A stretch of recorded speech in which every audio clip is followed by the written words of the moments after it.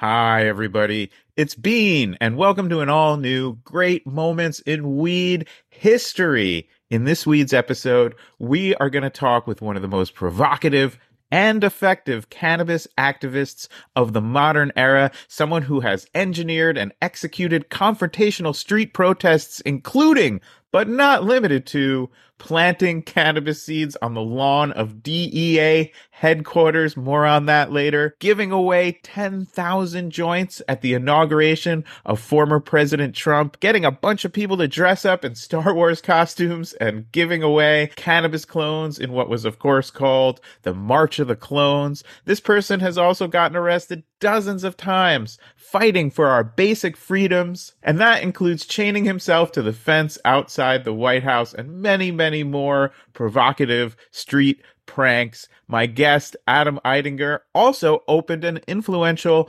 politically active head shop in his home city of Washington, D.C. called Capital Hemp, and he kept it open despite being raided by the police, and he is, of course, best known as the organizer and driving force behind Initiative 71, which legalized cannabis in the nation's capital, legalized it.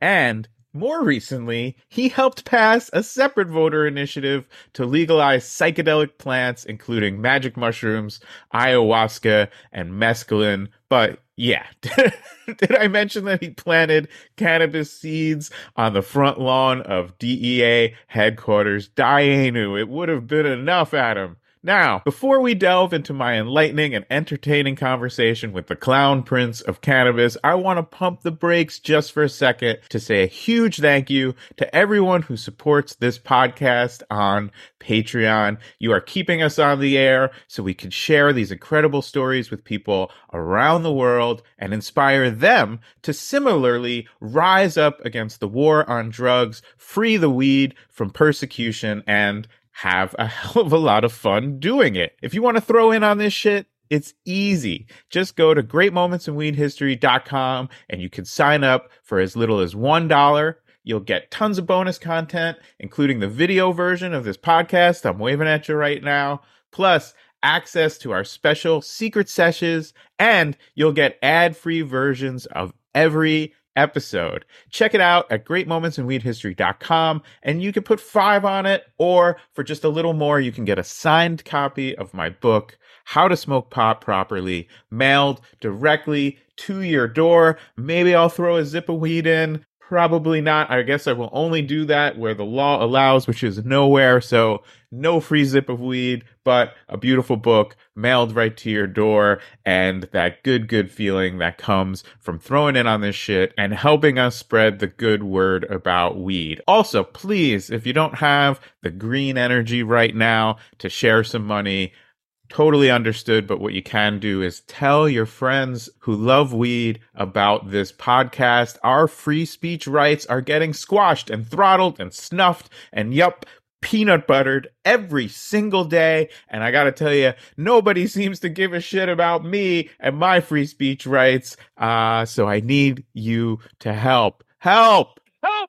I'm being repressed! We absolutely do rely on your, wait for it, grassroots level word of mouth to spread this podcast far and wide. Thank you for doing that. Also, a few upcoming events to let you know about. First, and we'll see how this goes, but I am going to be at Burning Man this year. I'll actually be working for the organization that runs the event. So if you're going to be out on the playa this year, please hit me up. Info at greatmomentsandweedhistory.com. I'm going to be on site for almost 3 weeks, and it is only my second time going to Burning Man. So yes, I definitely love to meet some cool people out there. Let's connect and take a bike ride or just chill at camp.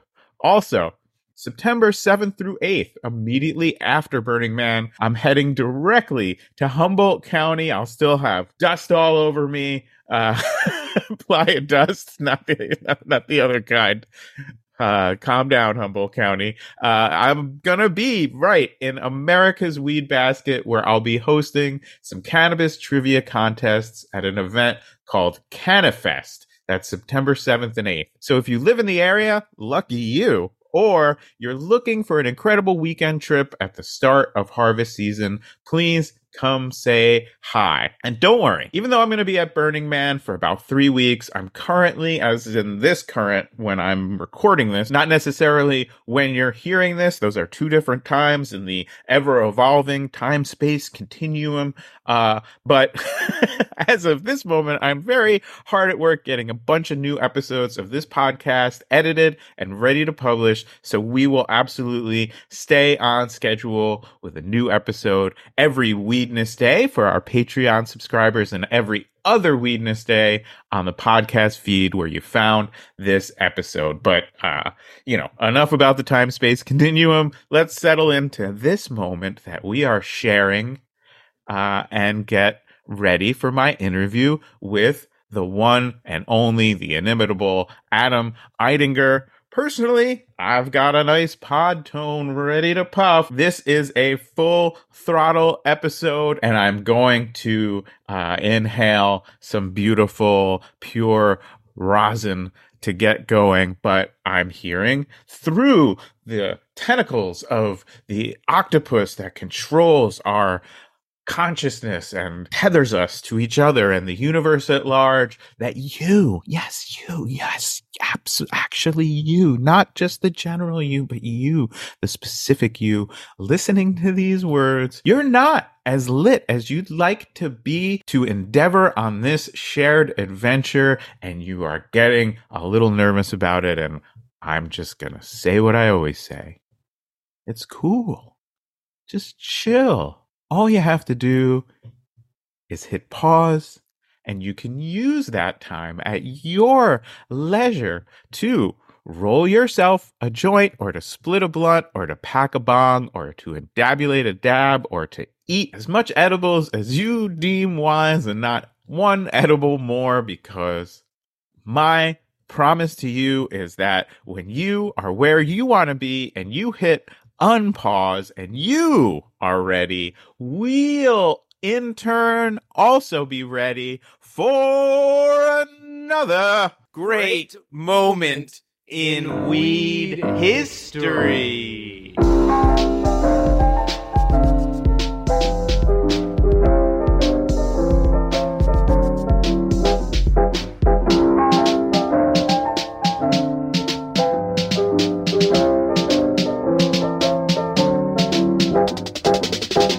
Hey there, Adam. What is happening? It is a thrill and an honor to have you on Great Moments in Weed History. I'm happy to be here. It's been a while since I've done a serious interview, so I'm looking forward to it. Well, we're definitely going to have an interview. I think we'll get a little serious, but we'll get silly too, as the subject warrants. But we like to start all of our interviews here on the program by asking, when did cannabis first come into your life? I was prepared for this. It was in 1986 on New Year's Eve in Australia. I was a recent bar mitzvah, and my bar mitzvah present to myself was to go to Australia and visit my cousins. I met another 13-year-old who said, "They're growing weed in the backyard here at this house. And by the way, I have some. Have you ever tried it?" I didn't really get into it, though, until college. Yeah, I remember it being a little bit difficult for me to process what was happening. It really was like the third time that I had gotten high at that same age that I swore it off because I got too high. And I was like, this is interfering with my life. I'm just 13 years old. And I didn't touch it again until I was 19 and in college. And I was pretty anti-marijuana in high school. I was in a band, and I told my fellow band members that if they got high before our sessions, we played about 100 shows in 3 years. And I said, if you got high before our shows or anything and you made a mistake, I was like, not going to perform. It was very confusing. And when I finally got away from Pittsburgh, where I was growing up, and I moved to Washington, D.C., I had someone from Hawaii teach me all about cannabis. Like, it's like starting over, and that's why you go to college, I guess. Yeah, broaden those perspectives, expand the mind. Shout out to all the Pakalolo smokers in Hawaii. Yeah. You can find more on the Hawaiian cannabis scene in our episode about former President Obama and the Choom Gang. his high school weed crew. It sounds like you got some of that passed down Hawaiian weed knowledge. Let us know the moment where you realized, oh wow, I was wrong about this, and this is something that I want to help change for other people. That's a great question. I realized it in college. Arnold Trainbeck was teaching at American University alternative approaches to drugs and for drug policy, and it was coming from a libertarian perspective. I was raised in a democratic blue collar household union, both parents in unions. So I had a perspective of the world that was sort of slanted progressive or liberal. But I was really vibing on these freedom people who were talking about that, you shouldn't put people in prison, that this is worse than the substances themselves. This is more disruptive to someone's life than any drug. And if someone is abusing drugs, any substance for that matter, there ought to be intervention. There ought to be services available if they want them. And I was like, this is so practical, I got an internship on Capitol Hill in 1992. This Democratic congressman, Peter Deutsch from South Florida, who was very conservative Democrat. He was also the top fundraiser for that cycle and was flying on Air Force One a lot with the president. He was buddies with Bill Clinton. In 92 to 93, they were writing the 94 crime bill. I really was eventually trusted with a bunch of portfolios, Israel, Greece, and the crime bill. And I went to the White House for a meeting on the crime bill. It was a big meeting. Congressional staff from all over the Hill were there. And it was Joe Biden walked out, and it was like a big rally that we're going to pass all these new death penalty crimes, and we're going to increase penalties for all crimes. And I was really not feeling it. I was like, wait, this is Democrats? I thought this is what the Republicans do. Why is this? And they're like, this is how we hold our majority in Congress against the Republicans in the midterms, is that we outflank them on the drug war, and we get tougher on crime than they've ever been. And I was disgusted kind of by it. I just knew this was going to result in people going to jail for longer prison sentences. And I got out of working in government. I do want to ask quickly now, the first ever episode of this podcast was about Willie Nelson smoking a joint on the roof of the White House. I have to ask, as a young daily weed smoking intern, were you ever at least high on the job in these hallowed halls of power? Absolutely, yes. I did smoke in my little secret office. And I would usually do it late at night after a long day of working. I promised myself I would just be productive and use it as a reward.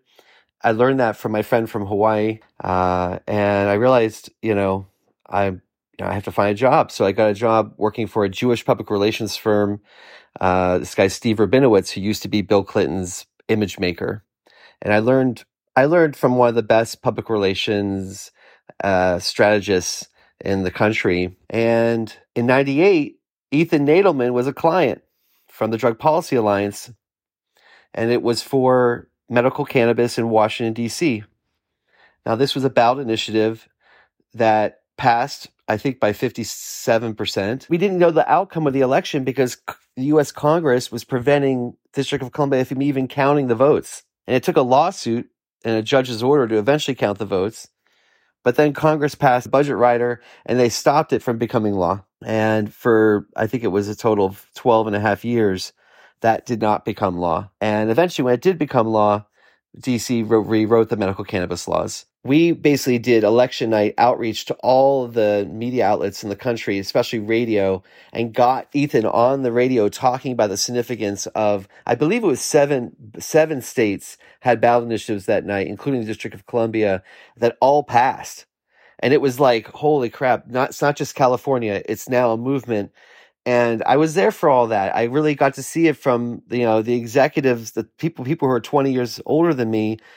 I got to hear the messaging. I got to develop the messaging with them. I was pitching it to producers all over the country saying, put him on the air. And we got the guy for you. And he's an expert. He'll talk about it.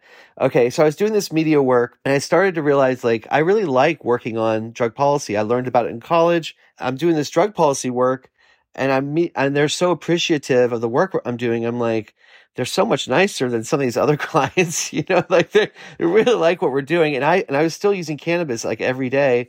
And I didn't want to be a hypocrite. So I was like, I got to work on this. So I pitched my boss on a new organization, the Marijuana Policy Project.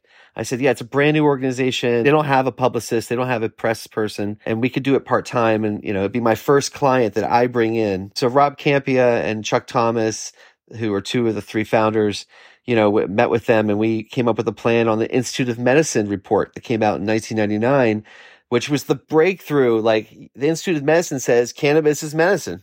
Like, this is a nonpartisan, independent body. It's here in Washington.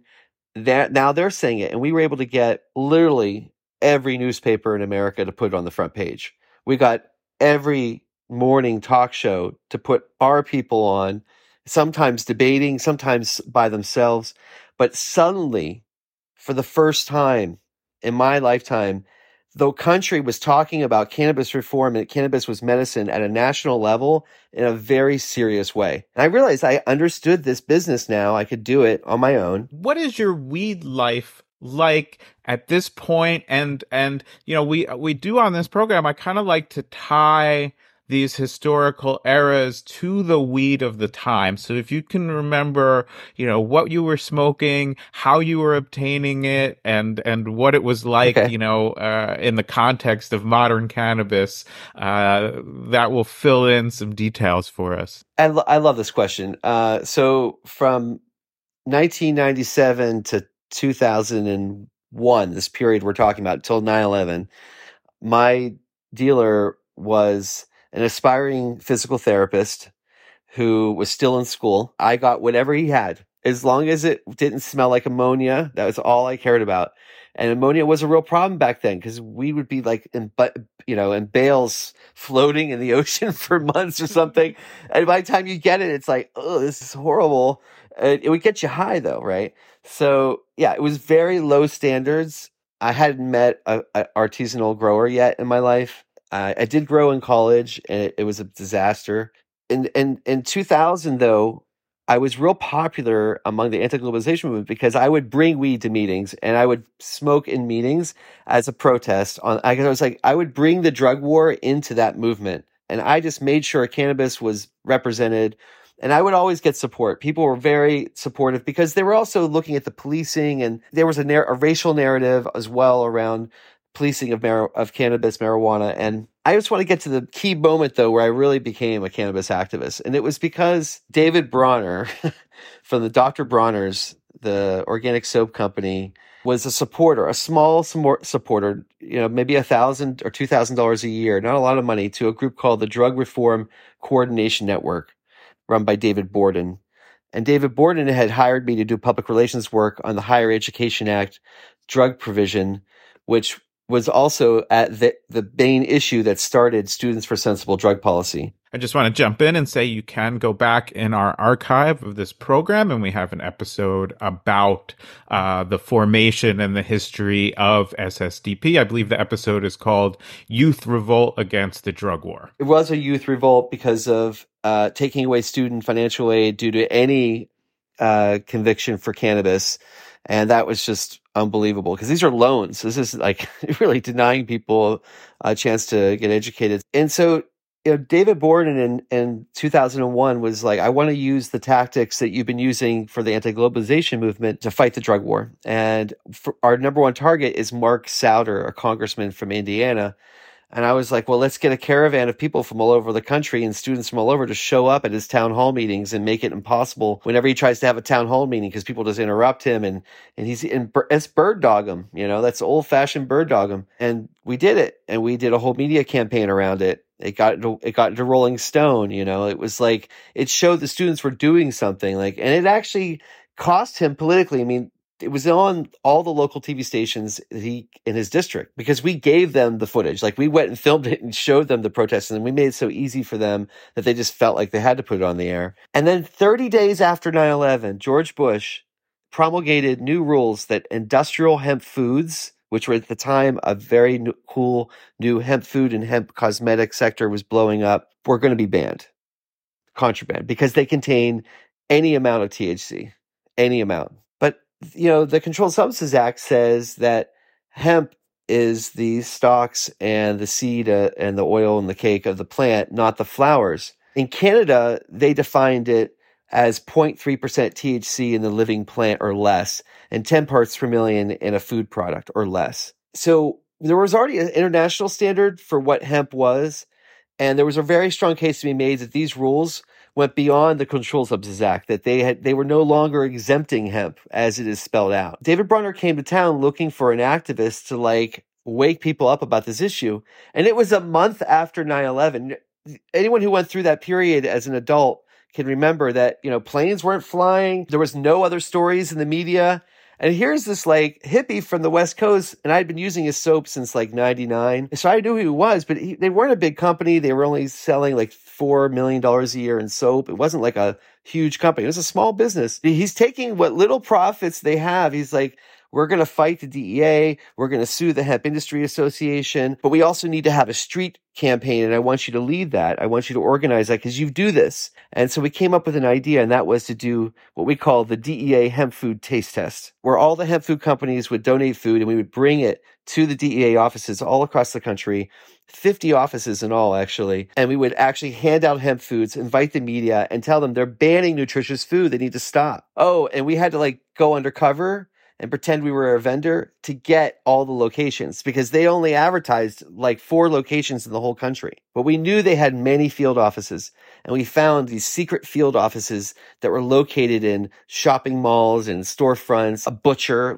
all kinds of businesses with a DEA office in the back, like the mafia themselves, And so we went around to these secret offices and brought local TV crews. Why are you banning our food? So, and it just was positive press, and all around the country. And I think it really disturbed the DEA that this was happening. They were getting this pushback. They tried to sneak it in under the auspices of national security, 9/11 stuff. And here it is. What are they doing with that? They're going after nutritious omega-3 rich food rich in protein, more protein than eggs. Okay. And not the kind of protein that's going to give you heart disease. So it's just wow, we got to fight this. And so we kept fighting and we kept doing political stunts. By 2005, we won the lawsuit. DEA hemp food attempt to ban was struck down by the Ninth Circuit Court of Appeals. And this was a tremendous victory. We could fight the DEA and win on hemp. Now we really wanted to legalize LSD. At least that's what David Bronner would say. Okay, this is really about LSD. This is not about marijuana. People would say, "You really just want to legalize marijuana, don't you?" And he would say, "No, LSD." Well, I think what's great about this too is, there's sometimes, in political movements of people with the same or similar goals and of good intention and good faith have this argument. Do we want to move incrementally within the system, or do we want to shake the system's foundations through nonviolent but confrontational street actions? And what this really shows is that you can do both at the same time, because to say, can we have food that has 1 in 10,000 parts per million or whatever you said of THC in it is about the most incremental move you can make. But at the same time, you're raising that issue through what became a signature move for you of these imaginative public confrontational demonstrations and street actions. And that to me is really an encapsulation of how the issue of cannabis legalization and ending this war on weed has moved forward so much in political years in a very it feels like a long journey, of course, and particularly for anybody who's been on the getting arrested end of that, it can't come quick enough. But when we look at it in the context of other political issues, particularly when they are very one-sided, This, as you referenced, this wasn't like Republicans versus Democrats. This was weed activists versus everyone. What are some of the other sort of street actions and political theater type campaigns that stemmed from this? Around the same time, we were locking ourselves to the gates of the White House. We would bring just a couple people at a time to do this and have like a rally, but there'd always be a couple people get arrested. The early 2000s, we were in court a lot. Like we kind of shifted to a legal strategy, and then we would have court events, rallies outside the courthouse. We got bills introduced in multiple states on industrial hemp, North Dakota, California, Vermont.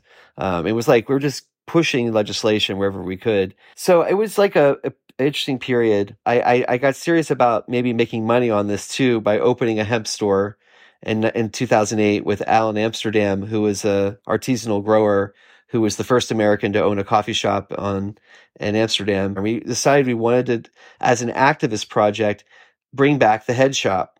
See, Washington, D.C. had cracked down on all the head shops about 13 years earlier, and there hadn't been a head shop in DC all these years. Like you got your shop shut down, you got raided, and you got charges for sale of drug paraphernalia if you tried to sell a bong. We consulted attorneys and we came up with a plan to do, for tobacco use only, having 18 and older back rooms so we weren't exposing minors, and then having a hemp clothing store modeled after the Sacramento clothing store, Hemp in the Heartland. There were all these great hemp companies, hemp cosmetic companies, hemp clothing, hemp food. We built the store out of hemp wood. We got so much press before we even opened the store. The Washington Post had done a feature on us while we were building the store. First day we opened, we're doing $1,500 a day, then $2,000 a day, then $3,000 a day, and the store is a success. And I'm like, wow, I created a retail store. I'm actually making money on it. But it really put me out there in DC in a more public way. Now we have a venue. We started hosting medical cannabis talks in our venue. We started hosting general drug policy talks. And the whole time that we were open, we were being targeted by undercover police all the time. They realized that we were really tight on the language, that we had surveillance cameras with microphones, like they weren't going to be able to entrap us. We even hired a former Navy SEAL to out this DEA agent that we suspected was snooping around. And eventually he gave up. And around this time, they were like, we're going to go back to medical cannabis. And the budget rider that had been put there by Bob Barr, that was the congressman, was preventing us from having medical cannabis for 12 years. He then became a lobbyist for the Marijuana Policy Project after he retired. So the guy who was blocking us then became our lobbyist. This is crazy. And then he went and lobbied, and he got the Republicans to remove it. And he made $100,000 for doing that. It's like a shakedown. I never liked that. So that's a really nice medical cannabis plant you got there. It'd be a shame if anything happened to it. Yeah, exactly. All right. So DC's opening up, and we have the only real head shop in the city where it's actually cannabis culture, and we're part of the culture. And we're becoming influential in local politics. Like our store is having events with politicians. We're on the news a lot. People like us. They're proud of us. Like we're a homegrown, it was called Capital Hemp. It's like a homegrown thing. Time goes on. Everything's great. And then late 2011, my store, both stores are raided by 36 police officers. Metropolitan Police Departments, the local police. It takes them about 10 hours per store to empty everything because all the pipes, all the rolling papers, and we had $1 million worth of inventory. It was a gorgeous store. They broke a lot of it. It was tough. They arrested 6 of our employees who were on staff working when these raids happened. We bailed them out. We then had warrants for our arrest. We turned ourselves in. I was nearly choked to death by one of the federal marshals in the courthouse when I refused to give my urine. And I got everyone in the area. I was like, don't give your urine. And I got this one guy to throw his urine at him. And because when I go to jail, it's time to organize. I like to organize people in jail. I like to give people a question. And they were forcing us to give up some rights. And you don't have to give your urine. You're going to have to give your urine to get out of jail, though. That's the truth. But if you want to say, I don't want to give it, you don't have to give it. And they were not telling people that. They were telling them they had to give it. And I was like, that's a lie. And you're lying to people here. And then I started telling the federal marshals, so you went to college to collect urine? That's your idea of a criminal justice career? I was mean. and they got mean by choking me. Do you think that the action you took in 2009 when you planted hemp seeds on the front lawn of the DEA might have made you a bit of a target? And what are your memories from that day? I do remember my business partner saying, we don't have to provoke them. but he was with it. He loved it. He's still an activist too to this day. But it was kind of like, we're planting hemp seeds in your front lawn. We're getting arrested. And it was Arlington, though. It was a different jurisdiction, technically. We paid the fines. We didn't fight the charges. It was a trespassing charge. But getting back to what happened in DC in 2011 and 2012, we basically went through like a 9-month negotiation with a U.S. attorney, and eventually we agreed to close both of our stores in exchange for all of our merchandise being returned, which is pretty wild because like every one of these beautiful hand-blown American-made glass bongs had property stickers, and it was like Metropolitan Police Department with their logo. And those were like easy to sell. People wanted this. They wanted them. They're like, I read about you guys. Like, I want one of those. We managed to jujitsu it into, we're going to get cash because we had about $150,000 in legal bills. We paid all of our employees' legal bills. In the end, we never even went bankrupt. In fact, the business is still open to this day. But even though we closed both stores, we went online, we put a store in Maryland. I got out of the business around this time, though. I told my partner, I was like, you make me a minority partner, buy me out. I'm going to legalize marijuana. I just was like, I'm going to do it. Like, that was the mentality. So when people say, it's ego. Well, yes, there's definitely ego putting together a ballot initiative that everyone in the world's telling you can't be done, won't work. They'll just overturn it. Don't do it. Don't waste your money. Don't waste your time. And I was like, there's nothing left to do.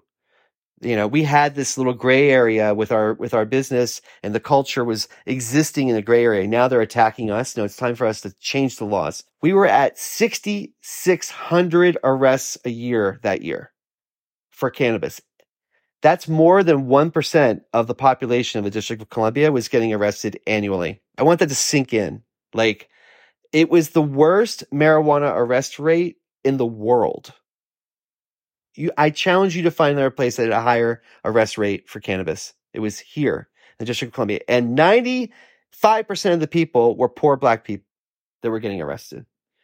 And I'm angry about it because it went on for so long, and we had so many leaders that could have done something about it and just didn't do anything. In 2012, Colorado had legalized cannabis. So here we are in 2012, and I'm losing everything. My business is gone, and it's like, what else is there to do except do what they just did in Colorado? So in 2013, we start getting organized. We wanted to just legalize it. We wanted to have home cultivation, personal possession, sharing rights.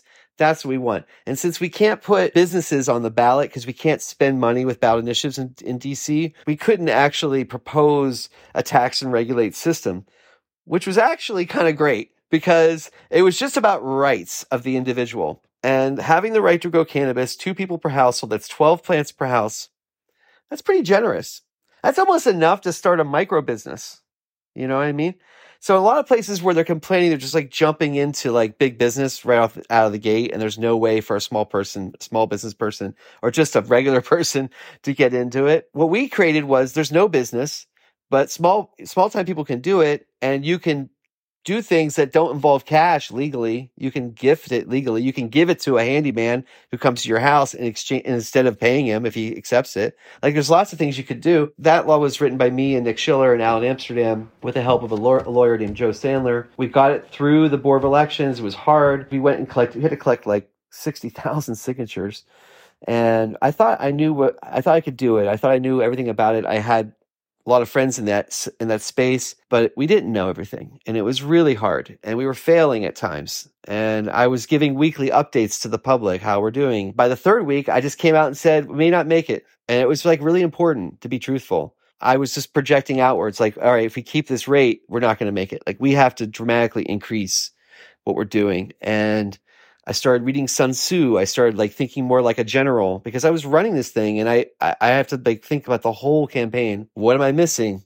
And it was all about numbers. It was all about people. I need more people, and train more people. Just keep going until you solve the problem, until you actually are beating your targets on the signature collection. And it came down to the wire, it came down to the final week. So anyway, it makes the ballot. And then I realized that's not the only fight. Like, we have to go back to the council if it passes, and they might overturn it. So I have to go make friends with all the council members. So I start giving money, like little donations, and going to all these events for all the people running for office. One by one, I'm getting them to pledge not to overturn it. But it was the mayor's race that was really key. And our current mayor, Mayor Bowser, this was her first time running. She's now in her third term.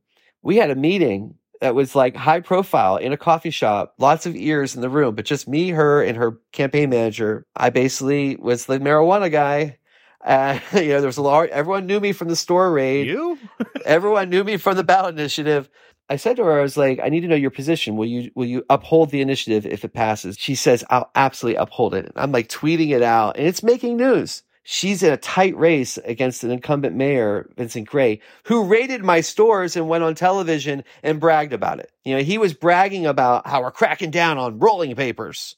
It's like, fuck you, So this guy cracked down on rolling papers, even though he's African-American and he's from Ward 7, he had the highest number of Ward 7 residents arrested for marijuana in a year, and he's like somehow reelected. I don't understand. So I started sharing this information, and I started telling people in the cannabis community, we really need to get Bowser in, and we need to get out the guy who's attacking us and will never work with us, and get someone in there who might work with us and who said she'll defend the initiative if it passes on the same ballot. Lo and behold, she won by a slim margin. It went from you're afraid your door is going to be broken down for growing a few plants to people are inviting press into their house and showing them their formerly illegal grows are now legal, like literally the day after it became law. And a week after it became law, the mayor issued me special license plates. In DC, we have something called low tags. And the first 1,000 numbers on the license plate from 1 to 1,000 are assigned to friends of the mayor. So if you see a low number, they're friends of the mayor and someone important. Well, she gave me 420. She just issued it. That made the news. That was like in the news. And like everybody wanted to see it. So once it became law, suddenly paranoia set in that the Republicans in Congress were going to overturn it. And they had the votes to do it. And I was like, what are we going to do? So I started thinking creatively again. And I was like, we need to build something on the lawn of the Capitol that we can lock ourselves to it and make the point that we're not going to go down without a fight. We're going to go get arrested. And if we have to stay here night and day for weeks and weeks, we will. I had a libertarian friend who suggested building a Liberty pole, which I didn't know what it was, but now I'm like obsessed with Liberty poles. And for G and Caps, which is this hat I'm wearing, we built one on the mall on tax day in 2015, around the time that Republican congresspeople were saying they were going to overturn it. A couple of us locked ourselves to it. We went there at 4:20 in the morning. We set up a bonfire. We had no permit. We were on the lawn of the Capitol for 2.5 hours before the SWAT team showed up. But when the SWAT team came and they surrounded us, and there was like maybe 30 of us that were holding that space, we told them, before you take action, you better remember what this pole means. And they're like, we don't know what that pole means. And I was like, go look on the seal of the U.S. Army or the seal of the U.S. Senate, because you're going to find this hat and this pole on them. And they went and looked, and they came back from the U.S. Army seal shocked. Like, I never knew that was there. And I want to know all about it. So these SWAT team guys, some of them were former Army, I explained to them the revolutionary nature of it and how it goes back to the American Revolution. And this is how the U.S. Army was formed. And if you're going to overturn the will of the people here, if you're not going to respect an election that 70% of the public said they want a law to change, and you're just going to flip it back, if this body does this, I'm talking about Congress, not the police officer, if they're going to overturn it, then we're going to have a revolution. Like, there's nothing left. Like, there's nothing to this for us. This doesn't work for us. And we're justified to form a new army. So it worked. They didn't overturn it. And good thing, apparently. And we often hear about this slippery slope argument, or this gateway argument with, weed and then what? But here the argument is, once you get comfortable with ignoring and overturning the clear, documented will of the people through direct voting, this is not a bill that was passed by a legislative body that then chose to pass a new bill. This is the people directly voting for something, the most vital and the most important function of a democracy. And then I know that I do want to kind of leave it off with one last great moment in weed history, which is the free joints on Capitol Hill action brings every thread of this together and certainly celebrates a great moment in cannabis history for you personally and for the country. We did it at Trump's inauguration. We actually gave away 10,000 joints as a community. We've organized numerous seed shares and joint shares in Washington, D.C. because, well, it was legal to do so, and it was a way to get attention for the cause. We did them in front of the White House. We had something called March of the Clones, where everyone dressed up in Star Wars regalia and we marched around with clone plants and we gave away clones. We're really into sharing. I think the real benefit of legalization is not making money, not increased tax revenue. It's individual consumers spending a lot less on cannabis. The home grow movement is just that. It's how you can you could reduce your cannabis budget by 90% if you just grow it at home. In the coming years after legalization, we spent a lot of time fighting for, removing federal housing rules on cannabis, getting those changed. And we got a bill introduced in Congress through Eleanor Holmes Norton, our delegate, and now that's been worked into the MORE Act. I've continued to be an advocate, but I did quit smoking, and I wanted to make sure I said this. I've come to the conclusion that smoking cannabis is actually harmful to people's health. I used to love rolling joints. I would roll 10 joints a day for myself. Now I use the Storks and Bickle. It's called a Mighty Plus. It's a vaporizer. It's the only one that's ever been tested actually by a medical authority, and it was tested in Europe, made in Germany. I'm not working for them. I don't sell them, but I still work for Dr. Bronner's actually, and we're working a lot more on psychedelics and also reforming the electoral system. Everything we had learned from the cannabis fight was so valuable because it led us to doing better signature collection for minimum wage was the next one.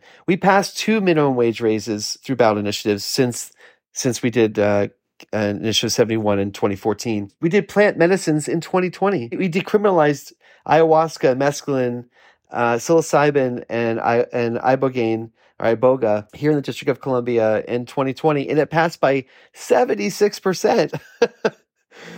More than cannabis. But I will be fighting for cannabis prior to the day I die. The world I want to see in cannabis now, my fight increasingly is with the business interests. I want farmers markets. I want every single person to have the legal right to sell cannabis. And maybe that'll be the next ballot initiative we do. Well, I'm going to say on behalf of everyone listening to this podcast, I know, unless maybe there's a narc or two, and fuck you, we give you our full-hearted appreciation for all of these efforts over so many years, for sparking the imagination and the inspiration for people to fight for their own rights, for leading these efforts, for changing the facts on the ground. And, there's really 2 points to great moments in weed history. One is to make sure that we document this history so that people understand where we came from and how we got to where we are now. This moment where many, many possibilities seem so bright, and yet in so many places, change still has not come. And that gets to the other point of this podcast, which is I am hoping that these transmissions out into the world inspire a new generation of people to take up this fight. If you are listening to this and you are saying, gosh, what a ride, what a feeling it must be to be a part of this movement, well, please join this movement. Please bring your energy to it. Please create great moments in weed history in your own life, in your own community, and that will ripple out into the world. Adam, thank you so much for joining us today, for sharing your story, and for bringing a much weedier world into existence. Hey, I want to thank you for having me. And this was a great moment in weed history. Behind me, it's the Washington Monument with a sculpture of it actually was a lotus flower that turned into a jail cell. And inside this jail cell was thousands of people's court documents from their cannabis arrests that we burned. Thousands of people came to celebrate the implementation of legalization in Washington, D.C. This was in 2015, but I just wanted to show this great moment for you. Right on. And please go visit us on all the socials that we do, and we'll post that image. And Adam, I look forward to seeing what you do next and getting to share a sesh with you in real life in the near future. Thank you so much. Thanks for having me on. It's an honor. Well, that's the show, folks. Thanks so much for listening. And if you stuck around this long, please consider supporting us on Patreon. You can put 5 on it at greatmomentsinweedhistory.com. And that would really help us as we research, write, edit, and publish a new episode every Weedness Day. Great Moments in Weed History is written, produced, and performed by me, David Bienenstock, aka Bean. Special thanks to our sponsor, PAX. Go to PAX.com and use promo code GREATMOMENTS, all one word, for a big discount at checkout.